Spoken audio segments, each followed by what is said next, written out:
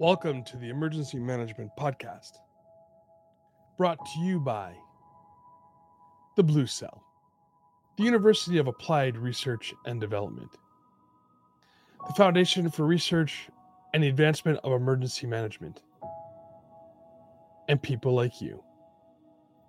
Today, we are at a pivotal moment in history. As the world watches with bated breath, nations grapple with crises that test the very core of their resilience and determination. The war in Ukraine has become a stalemate without an off-ramp, and the new conflict in Israel looks as if it may become long and drawn out. We look at the countless other situations. Many African nations have been in sustained armed conflict.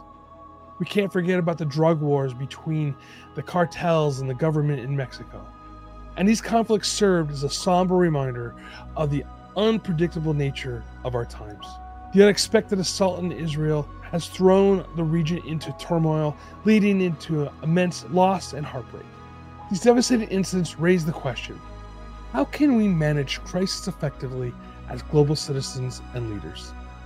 How do we ensure the safety and well-being of the innocent people? Crises have always been part of human nature, whether from natural disasters to human conflict or the evolving threats of the 21st century. In each situation, the world looks towards those in leadership positions, seeking guidance, reassurance, and solutions. In public leadership, the weight of responsibility is vast. To lead, to command, emphasize, strategize, and communicate clearly. It is to anticipate potential pitfalls and act with decisive purpose and continuously adapt.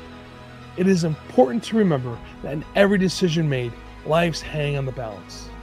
When discussing the war in Ukraine or the new conflict involving Israel and Hamas, we must recognize the intricate web of geopolitics, societal tension, and historical context.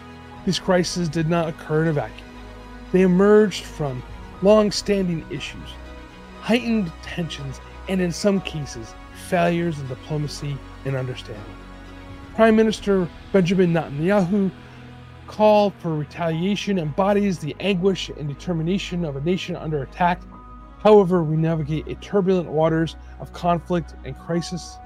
It is paramount for leaders to act with both firmness and restraint.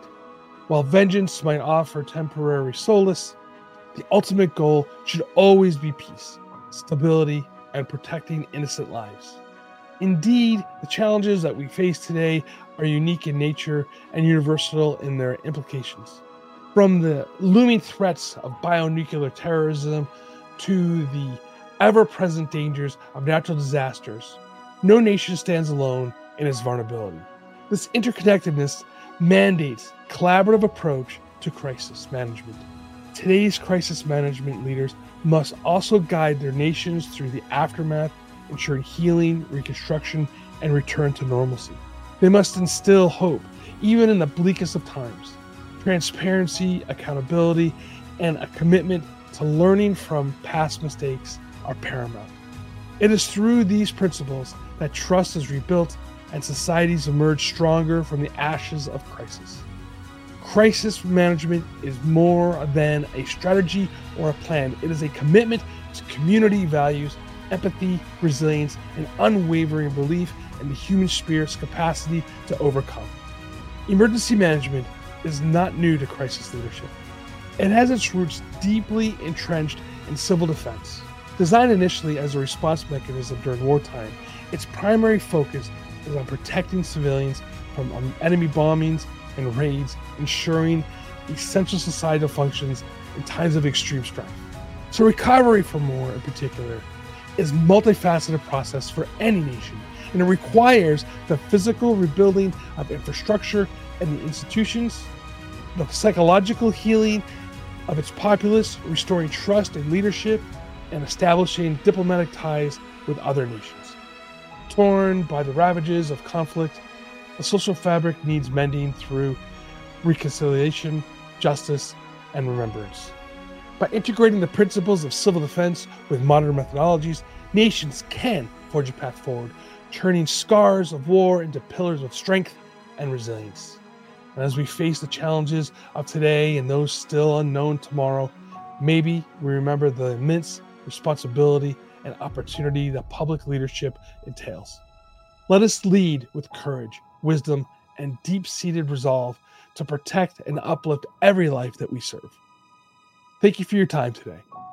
And please share this podcast with your colleagues and friends.